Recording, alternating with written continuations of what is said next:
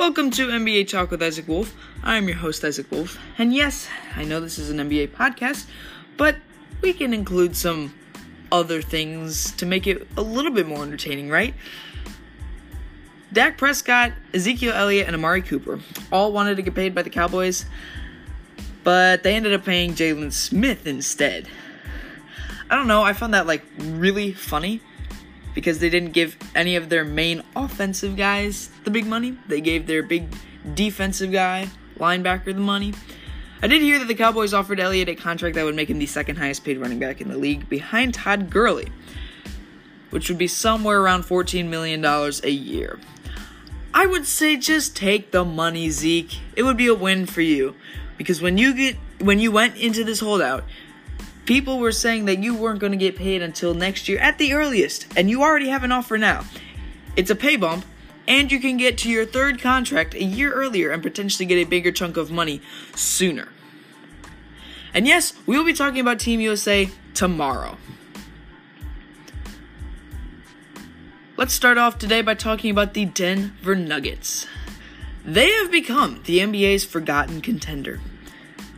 There is a lot of noise surrounding the LA teams, the Rockets, the Jazz, and even the Warriors still. They all made big moves this offseason, which made them the headline favorites to compete for a title. Headline favorites. The Nuggets didn't do that. The biggest thing they did this offseason was draft Bol Bol in the second round.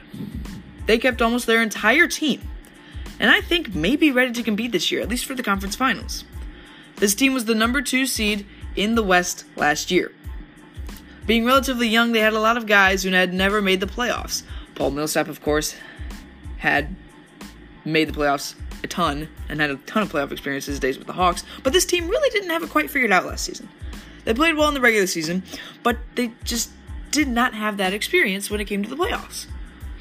But this year, don't sleep on the Denver Nuggets. I think they will be the 2 seed again, behind the Clippers. In fact, they may be number 1 for a while, because it'll take some time for these new duos to get it figured out. Kawhi and PG, Russ and Harden, LeBron, AD, and that whole new Lakers team.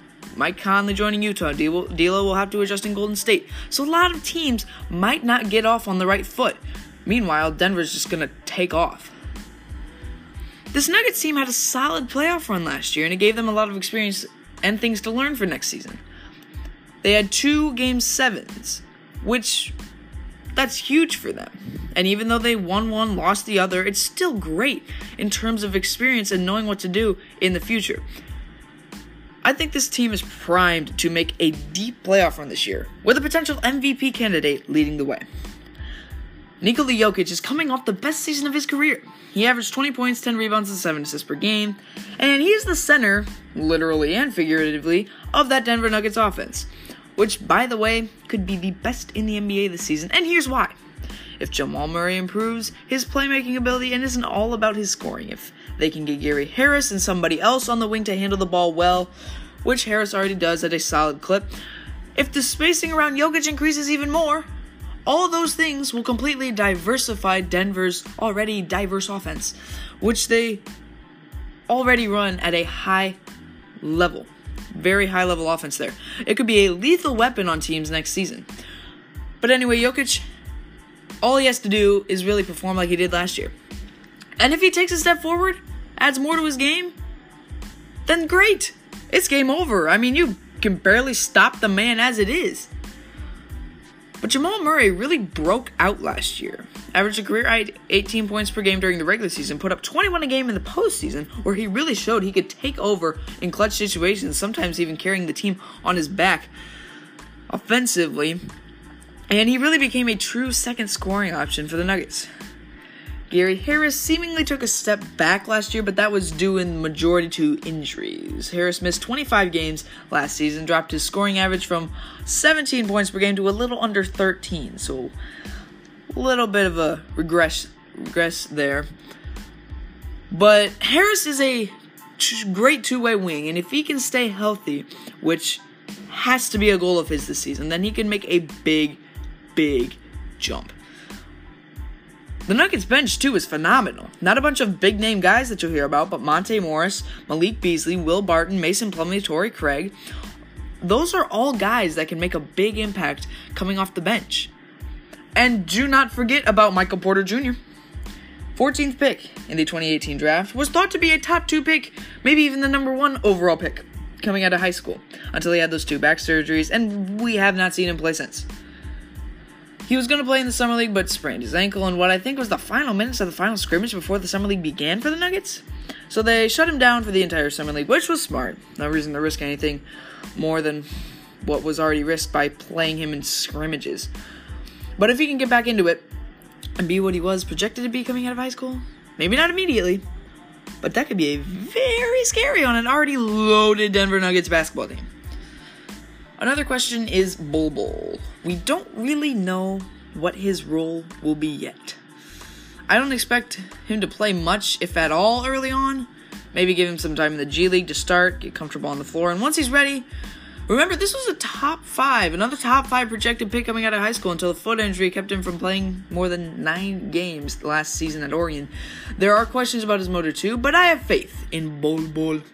It's kind of fun to say. You can say it in like a bunch of different ways. Bol Bol, Bol Bol, Bol Bol. Sorry. But I have faith in Bol Bol, and I think that once he gets comfortable, he will be just fine. So anyway, all those pieces, the majority of them having success together last year and really growing up and learning together, are back for another round. People just don't know about it. But once the season starts, they will be off and running and put the whole league on notice. A significant free agent move happened for the first time in what seems like forever. Dwight Howard will be joining the Lakers, however it is a non-guaranteed deal. He will sign with them after his Grizzlies buyout is official. Obviously, the Lakers needed somebody else once Cousins went down. They obviously needed another big man. JaVale McGee can't be the only guy. So they worked out Dwight Howard and Joakim Noah, I believe. Maurice Spates, and Marcin Gortat were the other 2 that were in consideration, but they ended up signing Dwight Howard. Tyronn Lue is now an assistant coach on Doc Rivers' staff with the Clippers.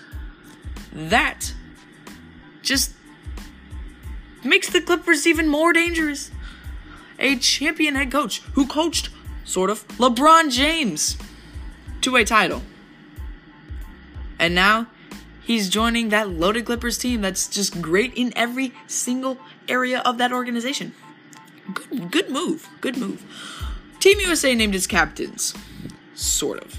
There were reports that Kemba Walker, Marcus Smart, and Donovan Mitchell were named team captains, but according to Mark Stein of the New York Times, Greg Popovich will have those 3 lead the team without giving them formalized captaincies. Kyle Kuzma, due to an ankle injury, was actually cut. He was the final cut. The 12-man roster has been set. Kyle Kuzma is the last cut because of an injury. I bet if he didn't have the injury, he'd still be on the roster. But the NBA Rookie Survey came out on Monday. Zion Williamson got the majority of votes for Rookie of the Year at 35%. Ja Morant was not much behind Zion as he got 27% of the votes. Cam Reddish got the majority votes for the best career. Let me evaluate on this just a little bit, not much. But Cam Reddish, yes, I believe he was the number 3 prospect coming out of high school. But he really struggled at Duke. I mean, he's a good player. But behind Zion and RJ, he didn't get any publicity, really. All the spotlight was on Barrett and Zion. And now these people are thinking that he's going to have a better NBA career when Zion's on his own in New Orleans? Sort of. He's got Drew Holiday with him. And a good team around him. They think he's going to have a better career than Ja Morant, who's pairing up with Jaren Jackson in Memphis. And even RJ Barrett, I think, can have a better career in New York. He's probably going to be like a high-volume scorer, be the focal point of their offense. But Cam Reddish? I mean, come on. Bol Bol was named the biggest steal. Bol Bol, that I wholeheartedly agree with.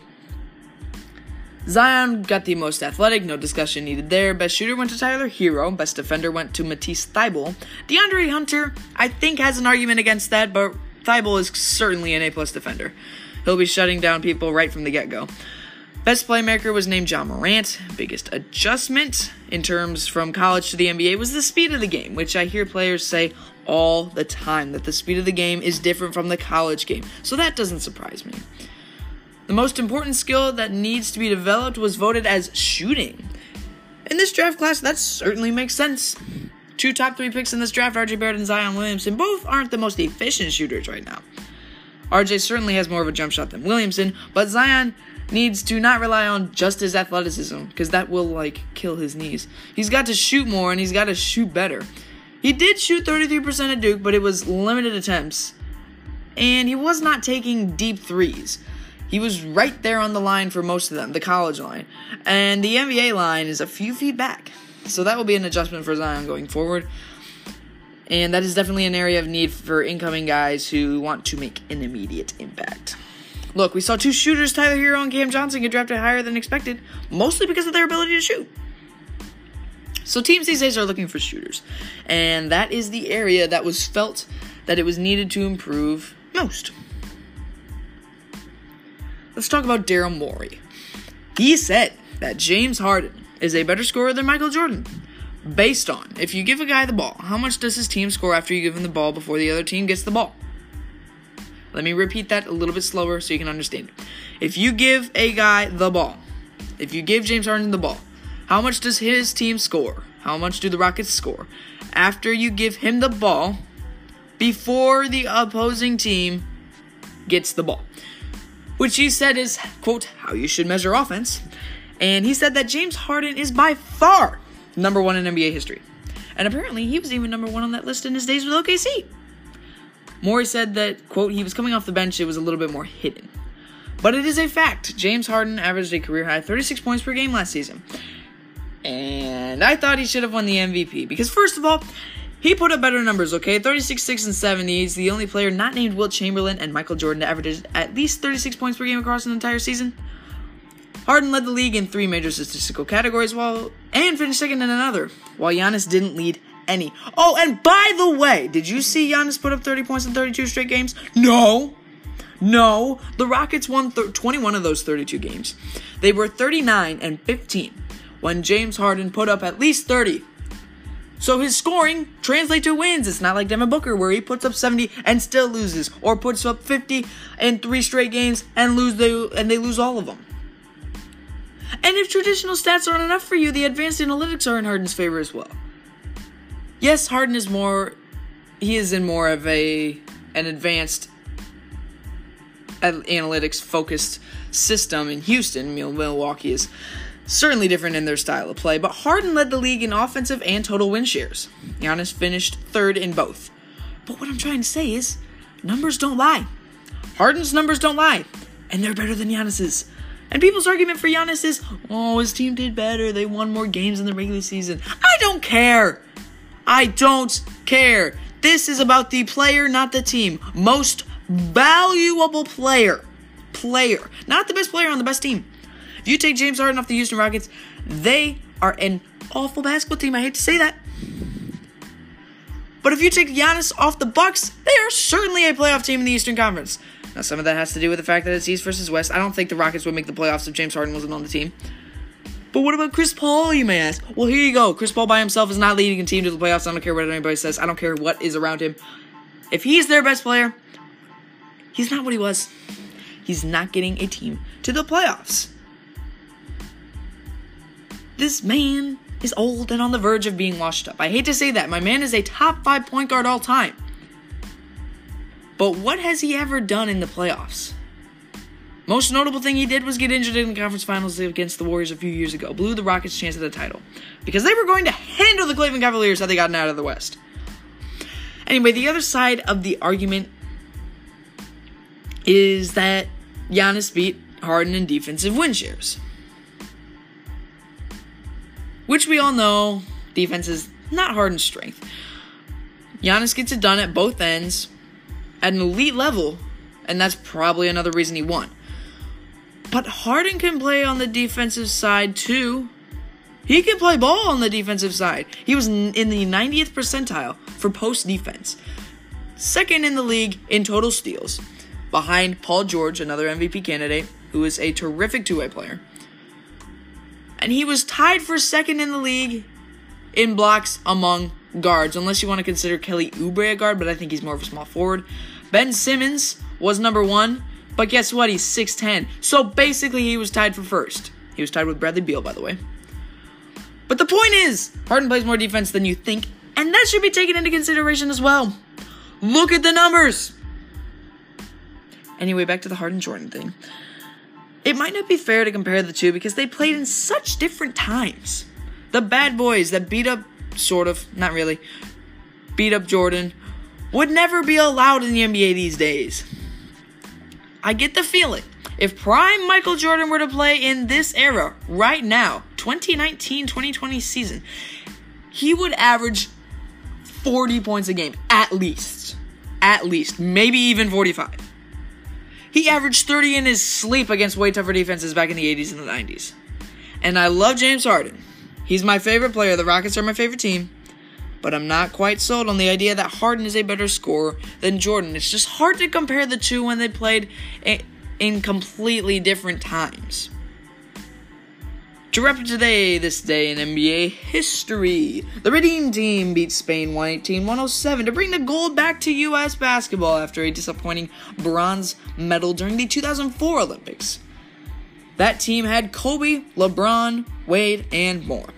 Happy birthday to Tyler Ennis, Noah Vonleh, and NBA legend Reggie Miller. We will be back tomorrow with another podcast.